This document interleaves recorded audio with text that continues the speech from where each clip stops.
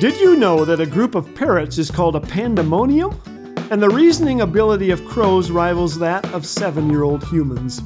Our granddaughter Clara is 7 and crazy about bugs. She collects bugs. When she finds a new bug, her eyes light up and she introduces it to the whole family.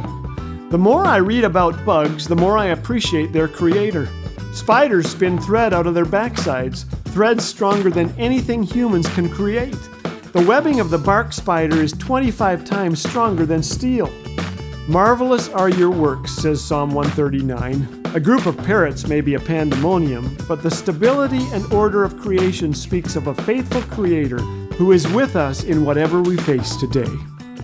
This is Laugh Again with Phil Callaway. If you'd like to hear the regular daily program or discover all things Laugh Again, visit us at laughagain.ca. Laugh Again, truth bringing laughter to life.